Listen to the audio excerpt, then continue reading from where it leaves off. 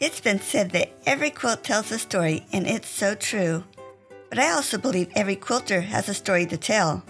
I wanted to hear about the people behind these wonderful quilts and thought you'd enjoy hearing about their lives also. Welcome to A Quilter's Life.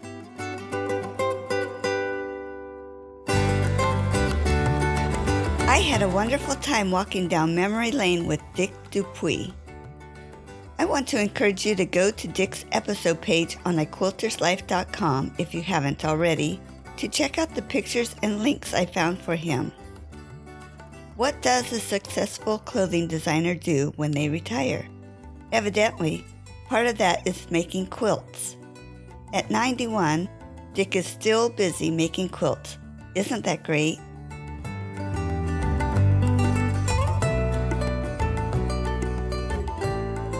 Thank you, Dick, so much for joining me on A Quilter's Life. I am so happy to get to talk to you today. Well, thank you, dear. How do you say your last name? Puis. I have a short story about that. When I would buy my fabrics for my clothing, my salesman made a comment. He had never seen anyone buy fabric without looking at it, but just touching it, because I was talking to him the whole time.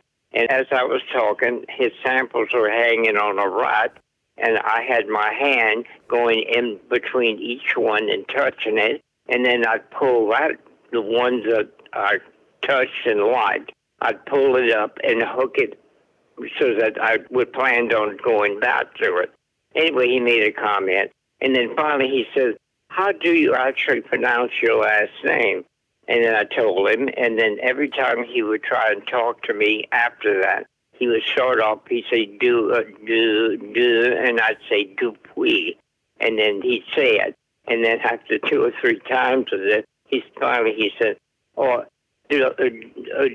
said, Dupuis. He said, "Could I please just call you by your first name, Du?"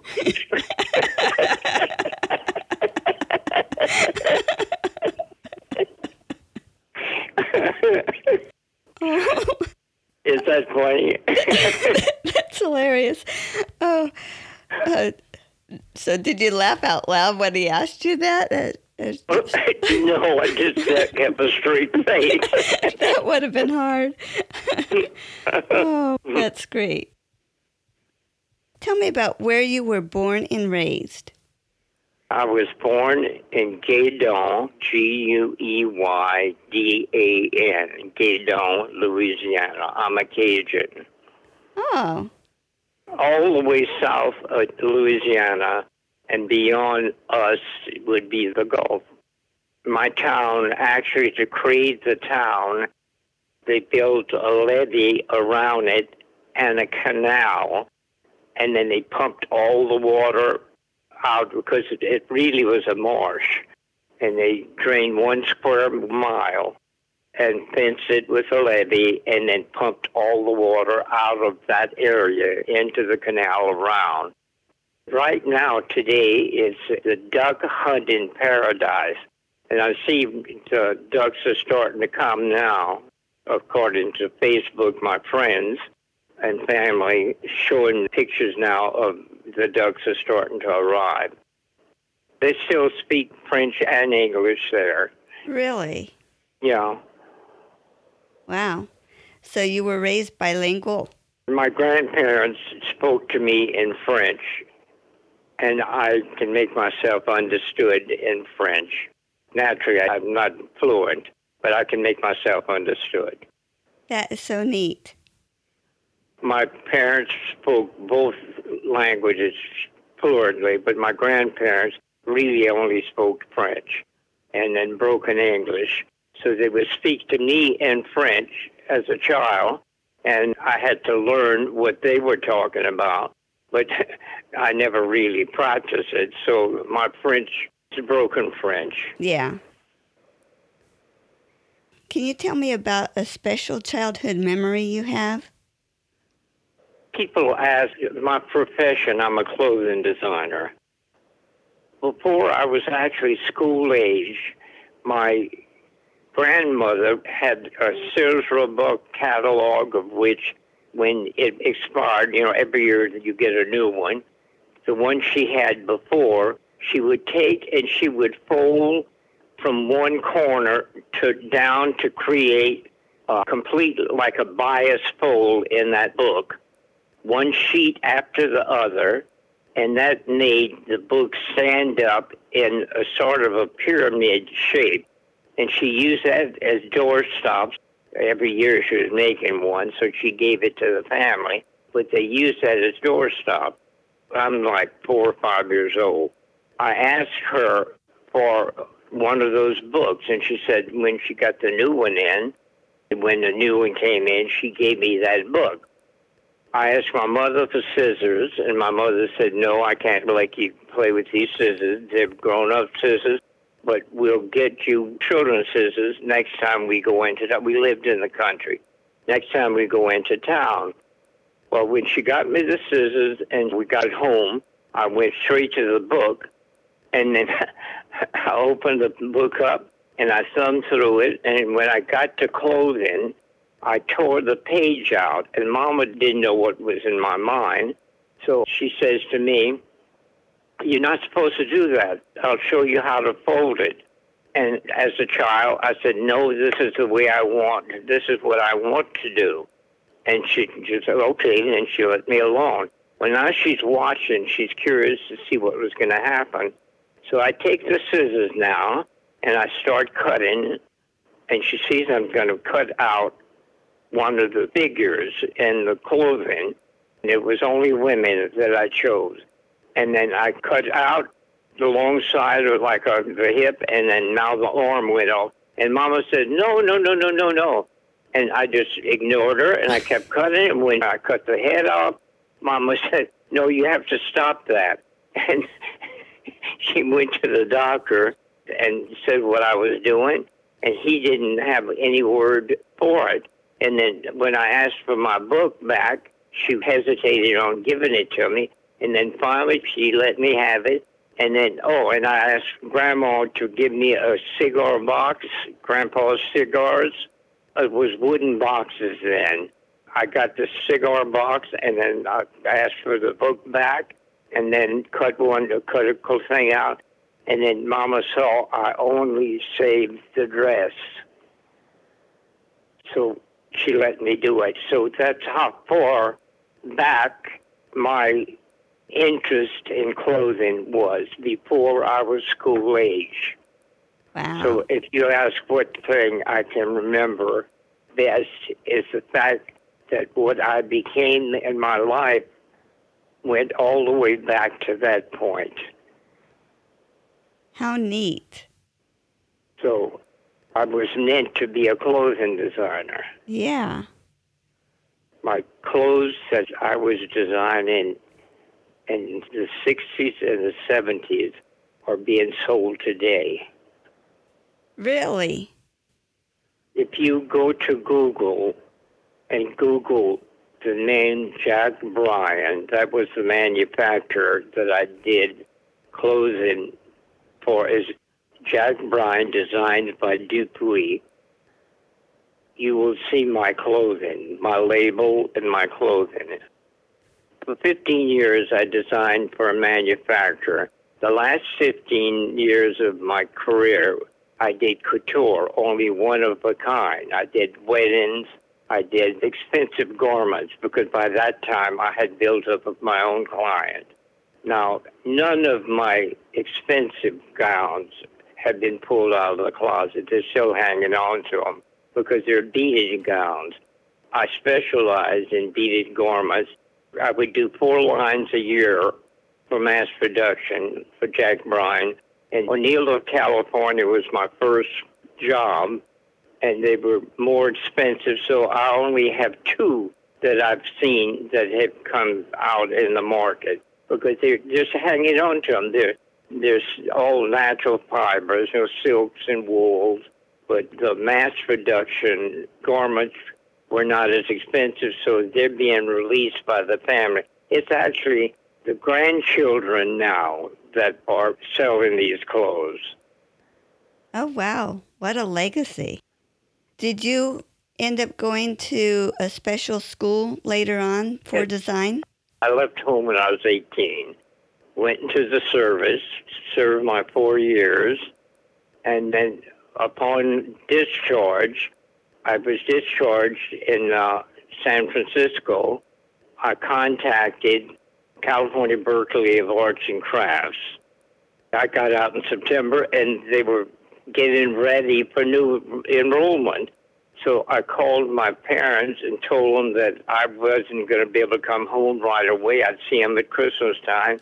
And they were very disappointed because they were waiting for me to come now, being discharged. But I started school immediately upon discharge. And how long was that school? If I wanted to teach, it was the full time. But again, each year, they would do a major fashion show of the ones that were majoring in clothing. I took everything, sculpture and oils, and interior design, advertising, sketching for advertising. So it was a complete assortment course. Every year in the fashion part of it, you were required to show in this major fashion show 2 garments. Well, after the second term of the school, I didn't finish the thing. I had started to tell you that all the clothes that I was making with the fabrics that I got from Mervyn's, all these people, over the 2 years that I had sewed, when the school wanted to do the fashion show, I asked if I could show everything. And the teacher said, of course you can. He says, how many? And it was 40-something pieces. And he said, 42? So everybody else was showing 1 or 2 pieces. And they showed one of mine and one of someone else. One of mine, one of someone, and that's the way the show went. But it was a one-man show. And then at that show end, he came to me, he said, Dick, what do you plan on doing? Are you going to be a teacher? I said, no. I want to design for the studios is what I wanted. I said, I want to go to Hollywood and design for the studios. He said, you don't belong here anymore. You just stop, quit. He said, go and do your thing now. And that's why I quit school. To be able to support myself as a discharge from the service, I didn't really have a job. So I'm living at my aunt's in San Lorenzo. There was a fabric store that I bought my fabric and my notions from. And I'm making clothes for my niece, I'm making clothes for my aunt, and then some of her friends now see what she's wearing and ask me to sew for them. So I started getting money to do that, and then the store, it was called Mervyn's.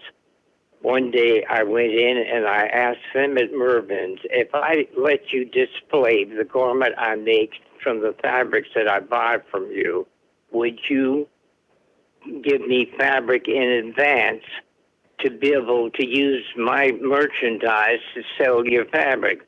And the manager said, well, let's try one. Well, I made a garment, and then they put it on a mannequin in the fabric department, and there was no pattern for it. Still, the idea that this is a dress that you can make out of this cloth. Then after that, I started using some of their patterns from their thing, too. But that's how it started. And then when I bought my sewing machine, Necky Company gave me 10 lessons on how to operate the sewing machine. And then he says that I was a natural with it, not knowing at the beginning that I did what I did as far as clothing. He said, would you demonstrate my machines and teach the clients the 10 classes?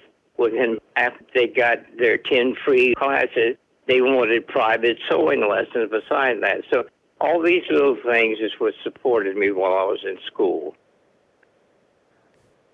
Well, so things just opened up for you when you put yourself out there. At every level. I traveled with a sewing machine when I was in the Navy. I had a sea bag and a sewing machine. I did alterations, too, and got paid for it. In fact, aboard ship, I wound up being really in with the captain because he was smaller than me. I'm only 5'2.5". Oh, really? I'm a little guy. And two of my sons are 5'8", and I got one 6'2". Oh, wow. I'm the same height as my daughters. Yeah? My mother was 5'2". But I'm a little giant, I'm telling you. It's like I have 5 of my natural children. And I lost my wife. And after that, I had my 5 kids to raise, and then I took in 3 foster. So I raised 8 kids. I had 4 boys and 4 girls. I had 3 boys of my own and 2 girls. And then I took in 2 girls and 1 boy. Oh, nice. I was in the hospital for 8 months, and no matter where I'm at, I take over the place. I was knitting scarves for the nurses, and then finally one woman comes in and she says, I see you crocheting too. I always wanted to learn how to do that. Can you teach me how to crochet? I want to make a baby dress. And then she said, the baby's going to be baptized such and such. So I said, I tell you what, I'll make the yoke for you, and then I'll start teaching you a stitch that you can just hang the skirt from that. And it'll be very simple then. You'll only have that to do, the bottom part, which would be a repeat. So I made the yoke, and they said, oh, no, you have to finish the thing. It's so beautiful. So that's what I was doing when this woman, the author, was told about me. And she came, and she sat with me for a couple of hours. And then she came back. This is a total stranger, and we're just talking. And she comes back the next day for another visit, and we're talking. And after the third one, she said, Dick, I'm going to write a book about you. And when she told me, what she wanted to do, I spoke to my kids, and they said, well, of course, do it, Dad. So anyway, she wrote the book. It took her 2 years. Do you still live there in Louisiana? No, after I retired and all my kids were scattered all over the United States, I decided to sell my home in Pasadena. I was there for 37 years. Okay. So I sold my home in Pasadena, and my siblings are 3 girls. I was the oldest, and there's 3 sisters.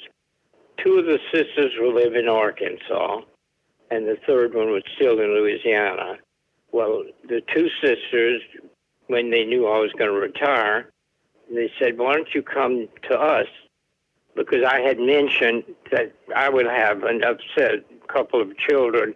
If I chose any one of them, the others will be upset that I didn't go near them. You follow me? Mm-hmm. So my sisters were 2 of them together in one town, says, why don't you come here? That way the kids can come and visit you like they were having to do before in Pasadena. They have to come there. So I chose to do that. Now, the third sister said that her husband would never move, so if he passed away, she would come and join us. And that happened. But then on the other hand, when she came, she stayed with me, I guess maybe 2 or 3 months, planning the major move, got all her furniture moved and put into storage, and then she chose a house that she was going to go in, and then said that, she'd want to spend Christmas with her 2 daughters who were up north. One was in Spokane, and one was in Northern California. She was going to be able to spend some time with the 2 girls, and she died in that 2-week period. Oh, no. All her stuff was in my hometown where I'm living. I'm in a small town in Arkansas. The girls kept saying, Gato, it was a little town, so you will love it here because it's like Gato. So I decided to come here, and I've been here 22 years now. It's good to be close to family, isn't it? Well, I've lost 2 of my sisters now. The one that died, she was the closest to me. She was the oldest. The second one was 6 years younger than me. And then the third sister was born on the 11th of September. That is 2 days after my birthday. I was in the hospital at the same time my mother was in the hospital having the baby. When she went home, they didn't clean her out good. Part of her placenta was left in, and she got gangrene. And then within 2 weeks, she was in major infection. And then when she finally came home, she went into typhus fever. She was in quarantine for over a year. I was taken out of school at 12 years old. My father was a pipeliner, welder, and he would be gone for a couple of months at a time. And I was the one that raised my newborn baby sister. That child wasn't even able to touch her until she was actually walking. Wow. When I look at the school picture of me as 12 years old, I was a baby. Yeah. I learned how to cook at that age. I did the wash in the bathtub because we didn't have that much money. I did everything. Washed Dad's overalls in the bathtub on a hand scrub board. No washing machine. And you said you lived in the country. Did you have, were you No, on no, that was before this. Oh, okay. From the country, we moved into town living with my grandpa O'Neill. That was my father's father. And my mother is the Dupuis. I took her maiden name and added it to the end of my name for my design business. It was better to have a French name. So I carried both names. My legal name is Richard Harold O'Neill Dupuis. Oh, wow. From living in the country, the reason why we moved is that we had mice in the house, and Mama stepped on one of them's tail, and the tail broke off under her foot, and she's screaming, and that tail was jumping around, and the mouse was gone. But she says, we can't live here anymore. So we moved into Grandpa's home. My grandfather on my father's side was the judge of the parish. And then my grandfather on my mother's side was the mayor. The mayor was a representative of Huey P. Long. And Grandpa O'Neill was not part of that politics. And the two grandpas hated each other. Oh, no. So Dad courted her after she left Gaydar and went to nursing school, and he would go where she was, not in Gaydar, so his father wouldn't know that he was involved with her. And then when they finally got married, I was their first grandchild, so both of them worshiped me. And then Dad finally bought a home. 2 years ago, I went to visit my hometown. I had not been there since 1951. Over 50 people came to see me. The museum had open house and served refreshments, and they advertised that I was coming. Some of my relatives traveled to come to see me, and then the locals, who evidently knew of me through their parents, came. Now, since then, I have many of those people that are still on Facebook or corresponding with me. But that was 2 years ago that I went then. Anyway, the two grandparents lived separated by one street. They each owned a city block. And their homes then, Grandpa O'Neill's place was divided in half. He had the biggest house in town, and it was so big he thought he was going to have a huge family. He only had two. But he had this huge house built, and the upstairs was the First Catholic Church. That's how big the house was. And then half the house downstairs was the courthouse. I'd sit there and watch him marry people, and the division was a hallway. Our house was on one half of it. You know, Grandpa and us lived on one half. We shared the same dining room and the kitchen. His furniture was magnificent. It all came from France, and the flood in 41 took the whole first 2 floors and destroyed all that magnificent furniture. Mm. Anyway, then Grandpa O'Neill's house still stands. I saw that 2 years ago. My house was gone. A hurricane flood took that one. We had a small house. Yeah. But our house was on the street in between the two grandpas. So as a child, I could walk to each grandpa very easy. Oh, wow. You just told me that you just had your 91st birthday? Yes. 1930 is when I was born. Okay.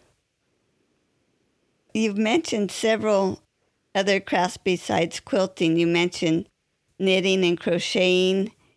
I knit and I crochet. I paint also. I have watercolors. All my oils were given away. As fast as I would finish one, I'm thinking I can always paint another when someone would ask for it. So I don't have an oil. But in later years, I started doing watercolors, so my children have all my watercolors. But I do have photographs of them. Mm-hmm. I cook and bake. I am a good cook. Everybody will tell you that. Naturally, I sew. I'm a clothing designer.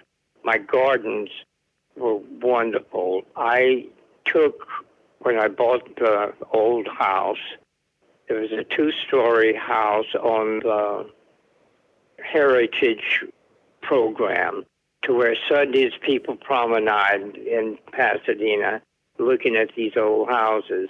Well, when they would come by my place, they would actually stop and enjoy the gardens, because the first thing I did was I tore out all the lawn. It was only lawn from the house to the street, manicured lawn, but it was just lawn. There was not a plant.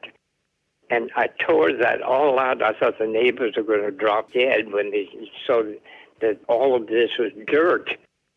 And then I couldn't afford to buy full-size plants. So the first thing, I had my garden laid out the way it was going to finish. And then I started laying my plants out that were like 2 feet tall or a foot and a half. And then big spaces between them on just this dirt. And then I thought, well, I could live like that. It wouldn't bother me, but the neighbors are very upset. They're wondering what's going to happen. The first year, I had just the dirt, and then one of my neighbors who became friends was one of the float designers, and in preparation for that year's, I'm right on the Rose Parade route, so that was another thing. 37 years, I hosted my place every New Year's Eve. You couldn't pull in after 6 o'clock, and you could not leave until after the Rose Parade, because everything is closed off because of all the preparation for all the floats and all the bands and everything.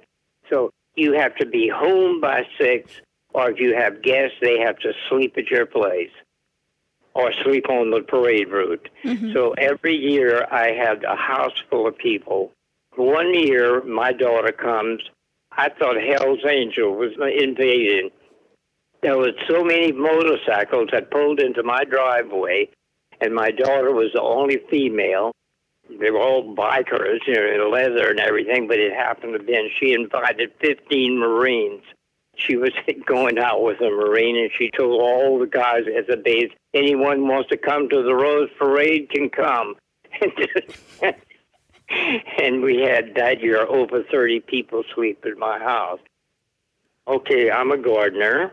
Oh, from the dirt, my friend who was a rose decorator says to me, I know that you're doing a lot of planting. He said, I'm going to be featuring California poppies.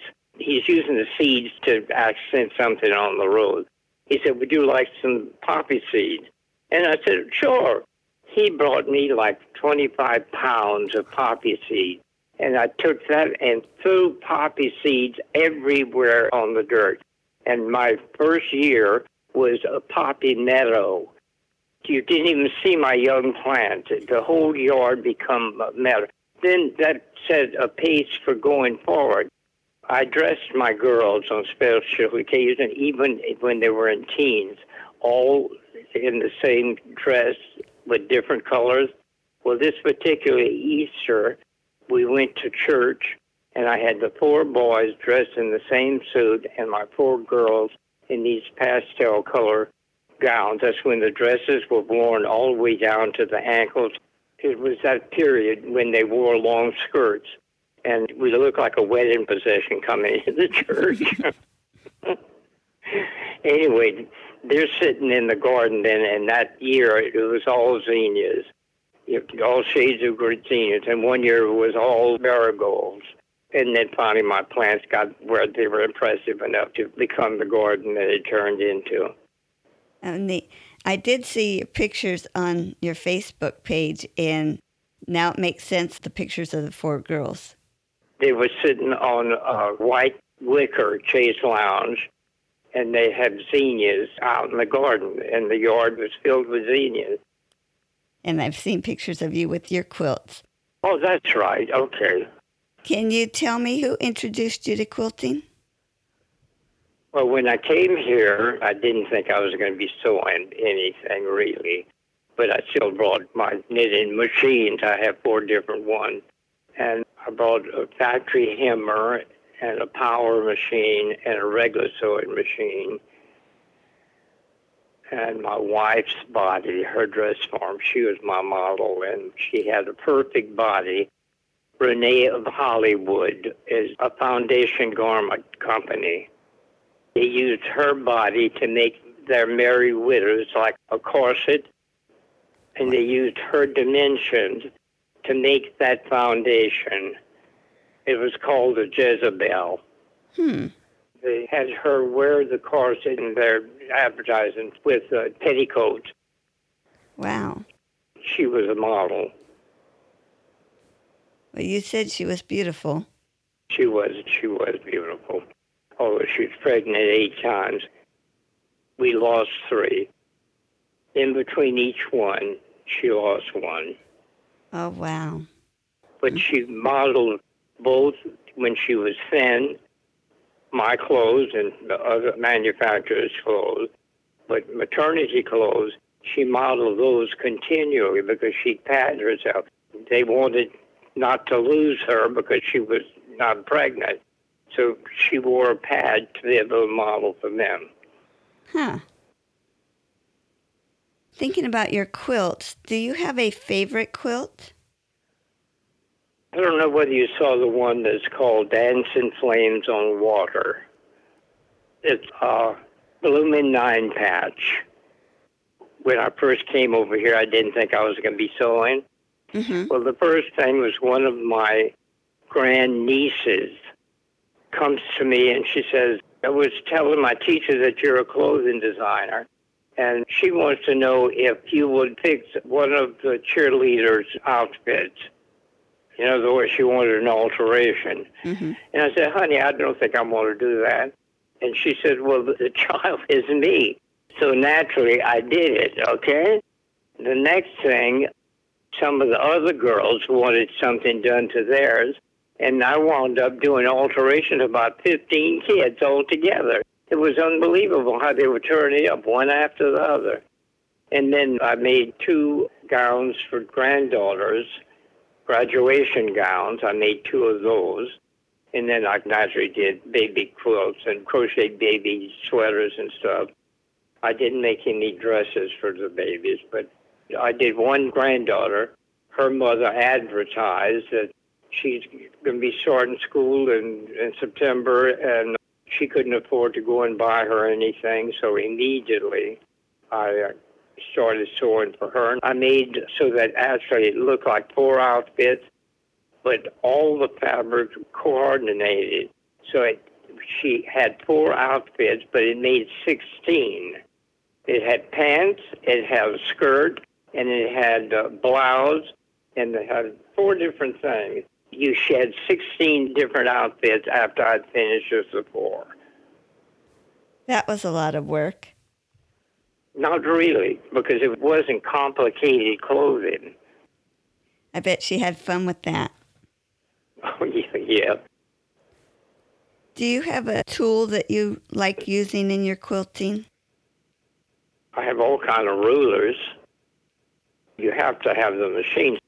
I'm really not happy with the machine I have now because I was used to my other machine and I had everything for it. And this one here, I keep buying more attachments, but I don't like the machine. It doesn't have the power my other one did. And when you get to even a seam, you can't have two seams that would be on top of each other. It won't go over that hump. Or even to just the single layer of fabric over a seam. It will install and just sew in one place. So that's disgusting the way that machine is. Anyway, I'm finishing up a quilt. I'm setting borders on now. I've done the 2.5-inch dark border in chocolate, and then I'm adding now the light color, and then to that is going to be a multicolor of borders, and then ending up with the wider chocolate band. It's a new quilt that I'm just about finished with. I have one quilt that's ready for the quilter, and it's in my dining room on the table. I was going to bring it to the quilters today, but I'll put that off till next Monday. Mm-hmm. Anyway, that one has 160 3-inch squares, and the 3-inch squares are every one an individual picture that I've created out of piecing. So some of the pieces are no more than 1/4 of an inch. You got more fabric in seams in back of the quilt. Wow. The most pieces that I think I've found, because I started counting some of them, but there was 27 pieces in that one little 3-inch square. Oh, my. It's interesting because everybody I've shown it to will just stand there and want to look at each one individually. They're like little stained glass windows. Mm-hmm. Eventually that'll get finished and I'll show it on the internet. Yeah. That goes to my daughter. Well, with your quilts, is there a favorite part of the process that you like? I like the piecing. I hate putting them together, preparing them for machine quilting. I hate that. I hate doing that. And the other thing that I don't like is the hand finishing of the binding. I do great hand finish, but it's boring. I love piecing my quilts, and I love the design. Most of my designs that I do are, original designs I did on draft paper. Uh-huh. I use a 1/4-inch little blocks, and my whole quilt is worked in 1/4-inch. Can you tell me, did you have a worst quilting experience? Well, there's a lot of things come up, like you run out of fabric. I'm sure if you're a quilter, you know what I'm talking about. That's pretty bad. Headache. Then I spend months shopping around trying to duplicate a print. Find something I can fill in with another print that is so close. And usually something works out, but that's always a disaster. And I hate to have my stash is enormous because I overbuy not to have that happen. Mm-hmm. Now I'm at the point where I am going to start making scrappy quilts. I have so much stash that I want to start doing scrappy quilts because I'm trying to think of shortcuts because my quilts get so involved that it's a lot of work in them, and it's endless. My family is so big. I've got 27 grandkids now, and they're getting married and pregnant. But there's a wedding quilt, and then, I have one granddaughter called me up and said, I'm pregnant. And then I said, wonderful, wonderful. And then, a few days goes by, and I'm talking to her mother. And I said, isn't that great that Jessica's pregnant? She's pregnant? They call me because they want a quilt. You know? The grandma didn't know. Anyway, I know as soon as they're pregnant, I know when they're getting married. And it's endless. Yeah. They're making it so that it's impossible for me to stop. Like I started to say, I'm trying to take shortcuts. Now I'm buying stuff from, I love that company, Donna Jordan. She posts almost every day a video of a pattern that she works. And she's got the pattern, and then she has all the fabric already in package. Like it's going to be a fat quarter, it's going to be a jelly roll or a charm pack, where she has one of those packs to make that particular quilt. Well, I've been buying some of these, I probably have over a dozen, maybe more than that, thinking that will be the shortcut of putting stuff together. I don't have to chop a whole bunch of things to match grabbing a jelly roll. Yeah. It's already colored for me. And then if I use one of her patterns, I make it my own. I'm going to change something. So I think it'd be a quicker quilt. And in that way, I'm not making king size or queen size like some of my quilts are. I'll do standard size or twin. And they just have to be satisfied that if they want a quilt, because I can't continue doing what I've been doing. Yeah. It's a lot. Tell me. So why do you think you make quilts rather than spending your time doing something else? Because I've only sewn ever since I was 12 years old. Learned everything from my mother, who was in bed dying for almost a full 2 years before she was actually taking over the house again. Oh, after the 2-year period, she says, well, you'll be able to go to school in September. I said, I'm not going back to school. Now I'm only 14. And she said, why? I said, because I'm older than everybody. And she said, I don't care what you're saying, Sadie, you're going to go back to school. And she forced me to go, and I went, and I'm in the classroom, and I'm the smallest boy in the classroom. And I didn't feel subconscious enough, and actually then I became smarter than I was before. I had problems in school until I went back older. Then it was easier for me. Wow. I have another one. I goofed off in a particular class. I was a junior. It was a biology class. I goofed off, and then at the end, before graduation, that term there, the teacher said, Dick, you are going to fail, and they'll fail you for the year because you've been goofing off all year. And I said, don't do that to me. She said, well, you play the sport, you're going to, whatever. I said, is there anything I can do? She said, you're going to have to give me a miracle. And I felt doomed because she was really being cold. So I'm thinking, what can I do? And then we lived right across the street from the rice mill. Anyway, I'm goofing off around the rice mill, and I see a big, big dead rat. And you could tell that it had just died. Rigor mortis hadn't even said it. I said, I'm going to make a skeleton. I took that rat. Mama threw out the pots and everything else after that. But I took that thing home, and I didn't want to lose track of what it was and tried not to damage the joints. I really was like a surgeon working, taking the meat off as much as I can to the bone. Some things I couldn't do that. I just boiled the whole thing and then picked the meat off afterward. Anyway, I cleaned that rat, kept everything in order, and then after everything was dried and picked clean, I reassembled it with modeling glue because I made model airplanes. And I put him on a finished varnished block of wood, and I've been sitting in a position holding a popcorn.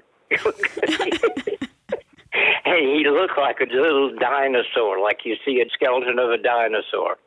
I brought that skeleton to that teacher, and she almost fainted. She lost her mind when she saw that. She said, where did you get that? I said, I made him.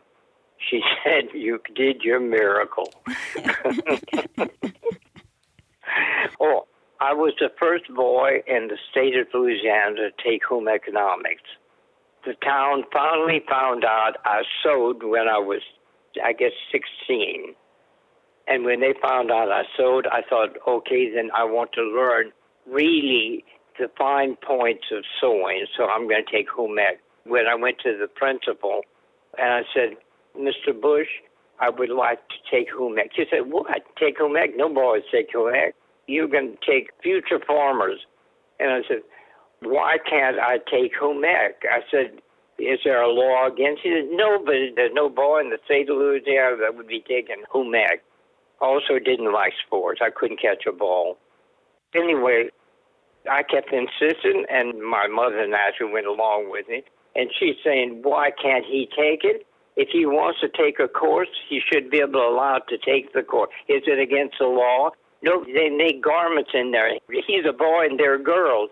My mother said, I tell you what, you have the girl's parents know that he's there, and the parents give an okay for my son to be in that thing. And if there's anything comes up, he will drop out on his own. And they let me take it. My teacher was thrilled the fact that she had me in her class. My school, they had their own oil well. The school had everything available to them. The town didn't have freezers. Nobody in town had a freezer. So the school had this freezer with like mailbox lockers to where FHA boys raised their own cow, they raised their pigs, they raised their chickens, they slaughtered, packaged it, sold it to the citizens in town. That's how advanced the school was. We didn't buy a pencil or nothing as a student because the school had that kind of money. The class house, it was called the Home Ec Cottage, and that's what it was. It was an actually home built on the school campus, and it was a cottage. It had the bedroom. It had a formal dining room with a china closet, fancy china dishes, the silver service, crystal goblets. You had your different stoves and your different work areas in the cooking area of the school, and the sewing room had its own facilities for sewing. When I was there, the cooking class was done so that it was 6 couples. So naturally, I would have a girl with me, and all the girls would have a guy, and then a meal would be planned, and the total meal would be divided into 6 different courses.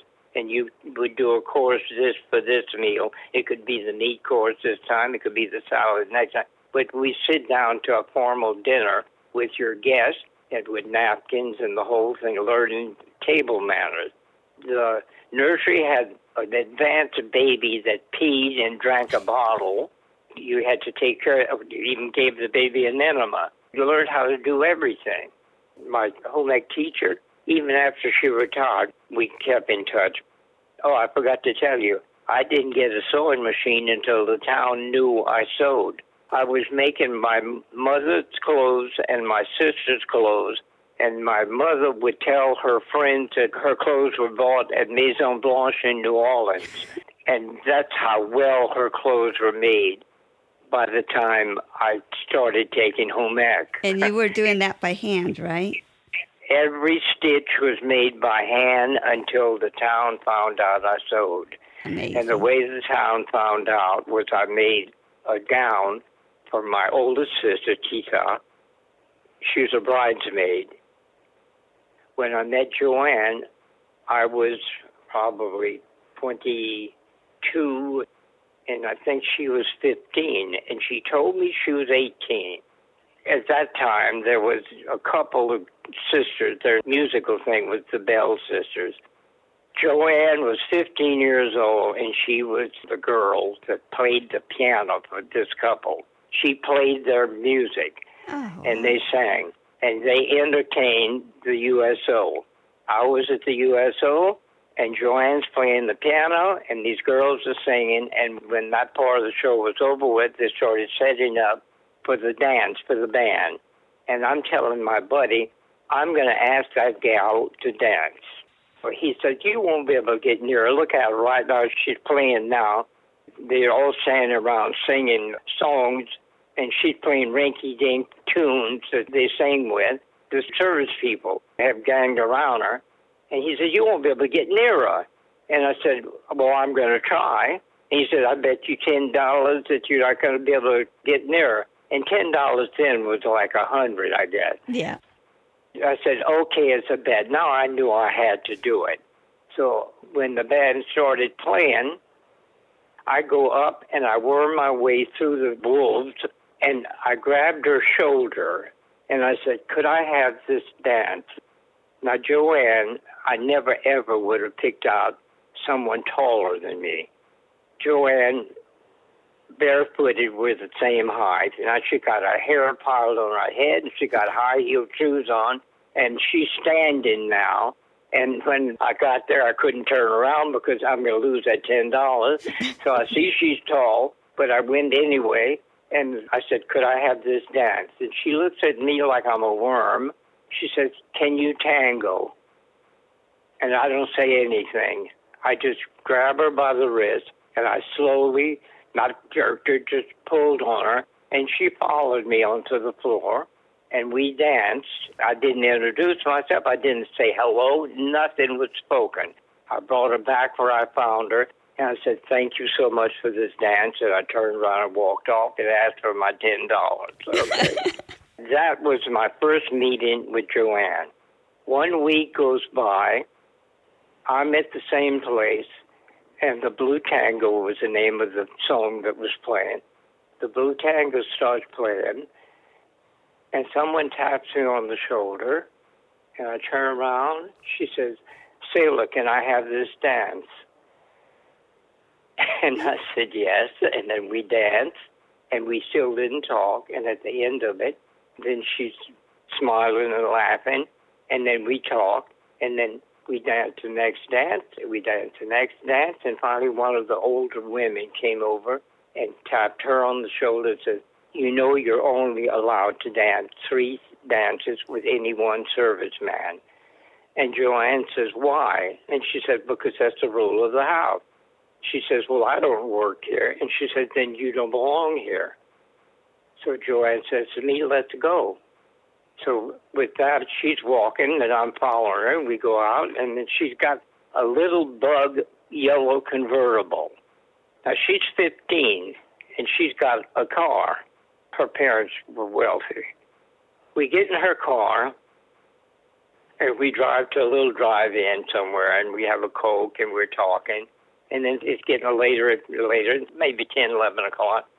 We're driving, and she was talking, just chatting away. Finally, we're in a residential area, and we pull up in front of this big home. I said, where are we? She said, well, this is where I live. And I'm thinking, oh, she can invite me in her house. So we're still in the car, and after a while, Joanne says, well, I'm going to have to go in. And I said, oh. And then she says, well, aren't you going to kiss me goodnight? And I'm a country boy, honey. I'm from Louisiana. I don't know nothing about nothing, you know. So I'm like dumbfounded when she said, so I lean forward and I give her a peck. And she said, you don't know how to kiss. And with that, she turns out and slams the door, and she's walking toward her. I said, where am I? And she said, you're whatever name of the town was.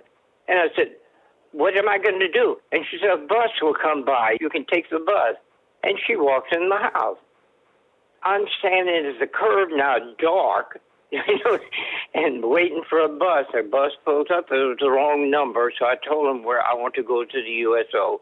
So he tells me the bus to take. I wound up getting there. Next week, I'll be damned if Joanne isn't back at the USO. And she comes up to me. She says, you know, I can't be in here. We have to go. I said, I'm not getting in any car with you. She said, well, you don't have to get in the car. We'll go to the Pike. And the Pike was in the same area. She said, we'll walk to the Pike, because I said, I'm not getting in your car. So we walked to the Pike. We had a good time. And then after a while, she says, it's getting late. I'm going to have to go home. So we're going back to get to her car. And we're going through the park. And she said, oh, do you want to sit here in the park for a while? And I said, yeah. So I'm thinking she had said I was a lousy kisser, because that was on my mind now. So we're sitting there. And you know how the typical routine, I put my arm around her, and then after a little while, I lean in toward her, and then she turns around and leans toward me, and I plant one on her. And she sighs, and then we kiss and we smooch like crazy. And then after that, she says, I'll see you next week. And I said, no, the ship leaves Wednesday. She said, Wednesday? Then she said, I want your address. And we exchanged address. And she said, where is it leaving? I told her. And she said, I'll see you off. And I said, no, they won't let you. You'll have to be only family to do that. And the ship leaves at daybreak, always. So I said, it'll be daybreak when the ship will be pulled out. So I said, they're not going to let you in. Well, she showed up. She got in. She talked her way in. And she was on the dock. I was 3 stories high on the hospital ship, looking down on this little group of people. And then as it's moving, she lets out, Dick! And I wonder, and I'm looking and turn if I don't see her, because I didn't even recognize her from 3 stories up at dawn until she called, and never dreaming that she would be there. And then now I'm calling back, and there's probably 500 sailors all on this side of the ship. So I'm calling back, and she doesn't know where to wave, and then the sailors are horrible. They're yelling back to her, hi, honey, this. So I took a match, and I lit a match, and then she sees the match. I said, I'm the one with the match, not everybody lighting matches. So as the ship goes, Joanna's waving all across the way, back and forth. Anyway, we wrote about 6 months, and then she's talking about marriage. And I said, I'm telling you, I'm not going to get married until I'm out of school and I can support a wife. And she said, well, if you don't love me enough to marry me, then that was it. Okay, no more correspondence. A year and a half goes by. I am transferred off the ship, sea duty, because I had served my 2 years. My choice to go to Honolulu, Hawaii. I got it because I did the captain's alteration. My sister lived in Hawaii. She was there a full year before I got there. And the house was right on Waikiki, okay? Every weekend, I would stroll the hotels in a bathing suit and wind up picking up a single woman that goes there on vacation because it's Hawaii. Anyway, I'm in that hotel, and I hear, Dick, and I turn around. This a year and a half later. Joanne, her grandmother, and her sister were checking in that hotel. That's how we met. Grandma paid all expense. I had a convertible. And during the daytime, I drove Grandma all over the island. She paid for everything, the gas for the car. At night, she had tickets for shows.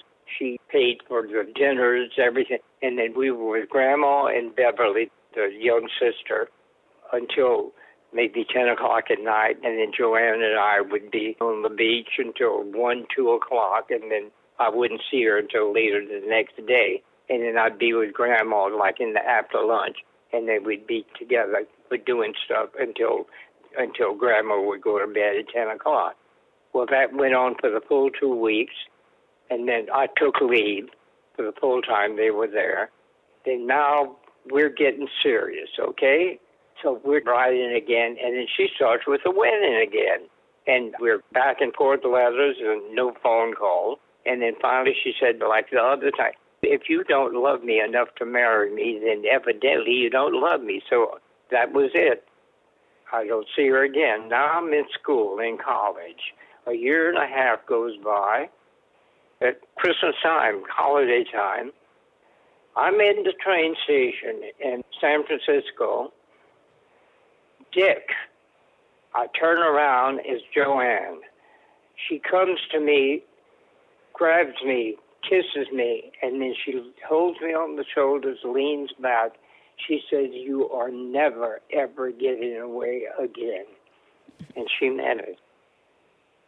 I never left her after that. Wow. Well, Dick, thank you so much for sharing your story with me. I so appreciate it. Well, you're welcome, dear. Thank you for calling me. Uh-huh. Bye-bye. Bye-bye.